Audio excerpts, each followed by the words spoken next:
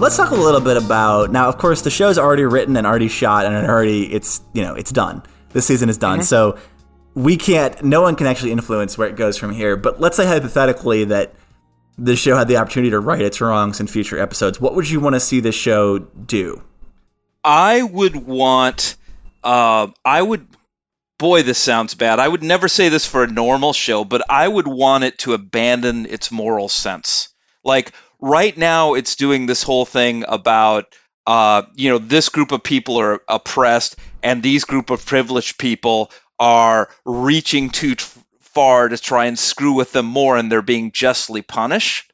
I want the punishment to be spread between good and evil alike. I want just proximity to evil to be an extremely dangerous thing.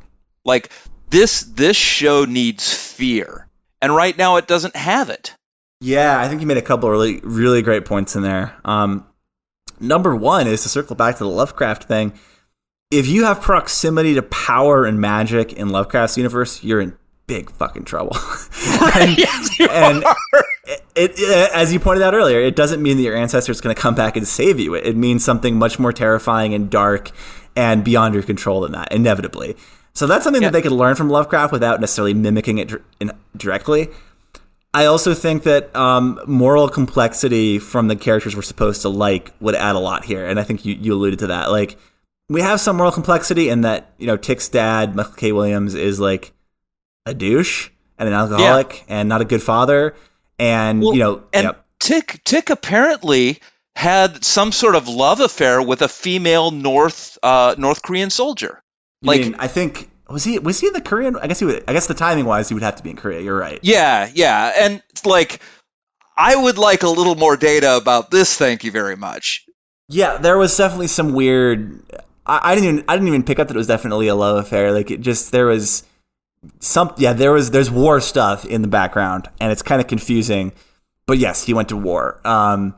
So yeah, like just to see the way these characters are culpable, because in the first episode, one of my big complaints was, the only transgression any of the characters had committed was that Letty Lewis didn't go to the funeral for a mother we never met and who probably was pretty awful. So that didn't do it for me. And then we got through this episode, and again, it's nothing wrong with having characters we like, characters who are better than their enemies in certain ways, but also like you said, the sense of terror, the sense of that you're not going to have your wishes and fantasies fulfilled in certain ways. And the only thing in this episode that kind of got in the way of them just kind of cruising through what they wanted was the death of the uncle, which again felt cheap and abrupt and unnecessary. So it's that is one of the worst ways to me to acquire some of that tension of whether it's you're not going to get what you want, or you're going to get what you want and it's going to feel a lot different and be a lot different than what you thought it would be like.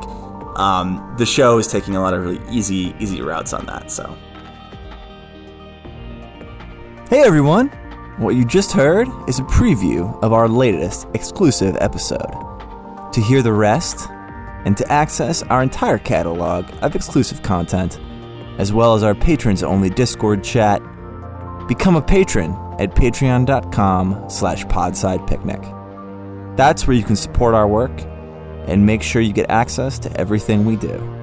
Patreon.com/podsidepicnic.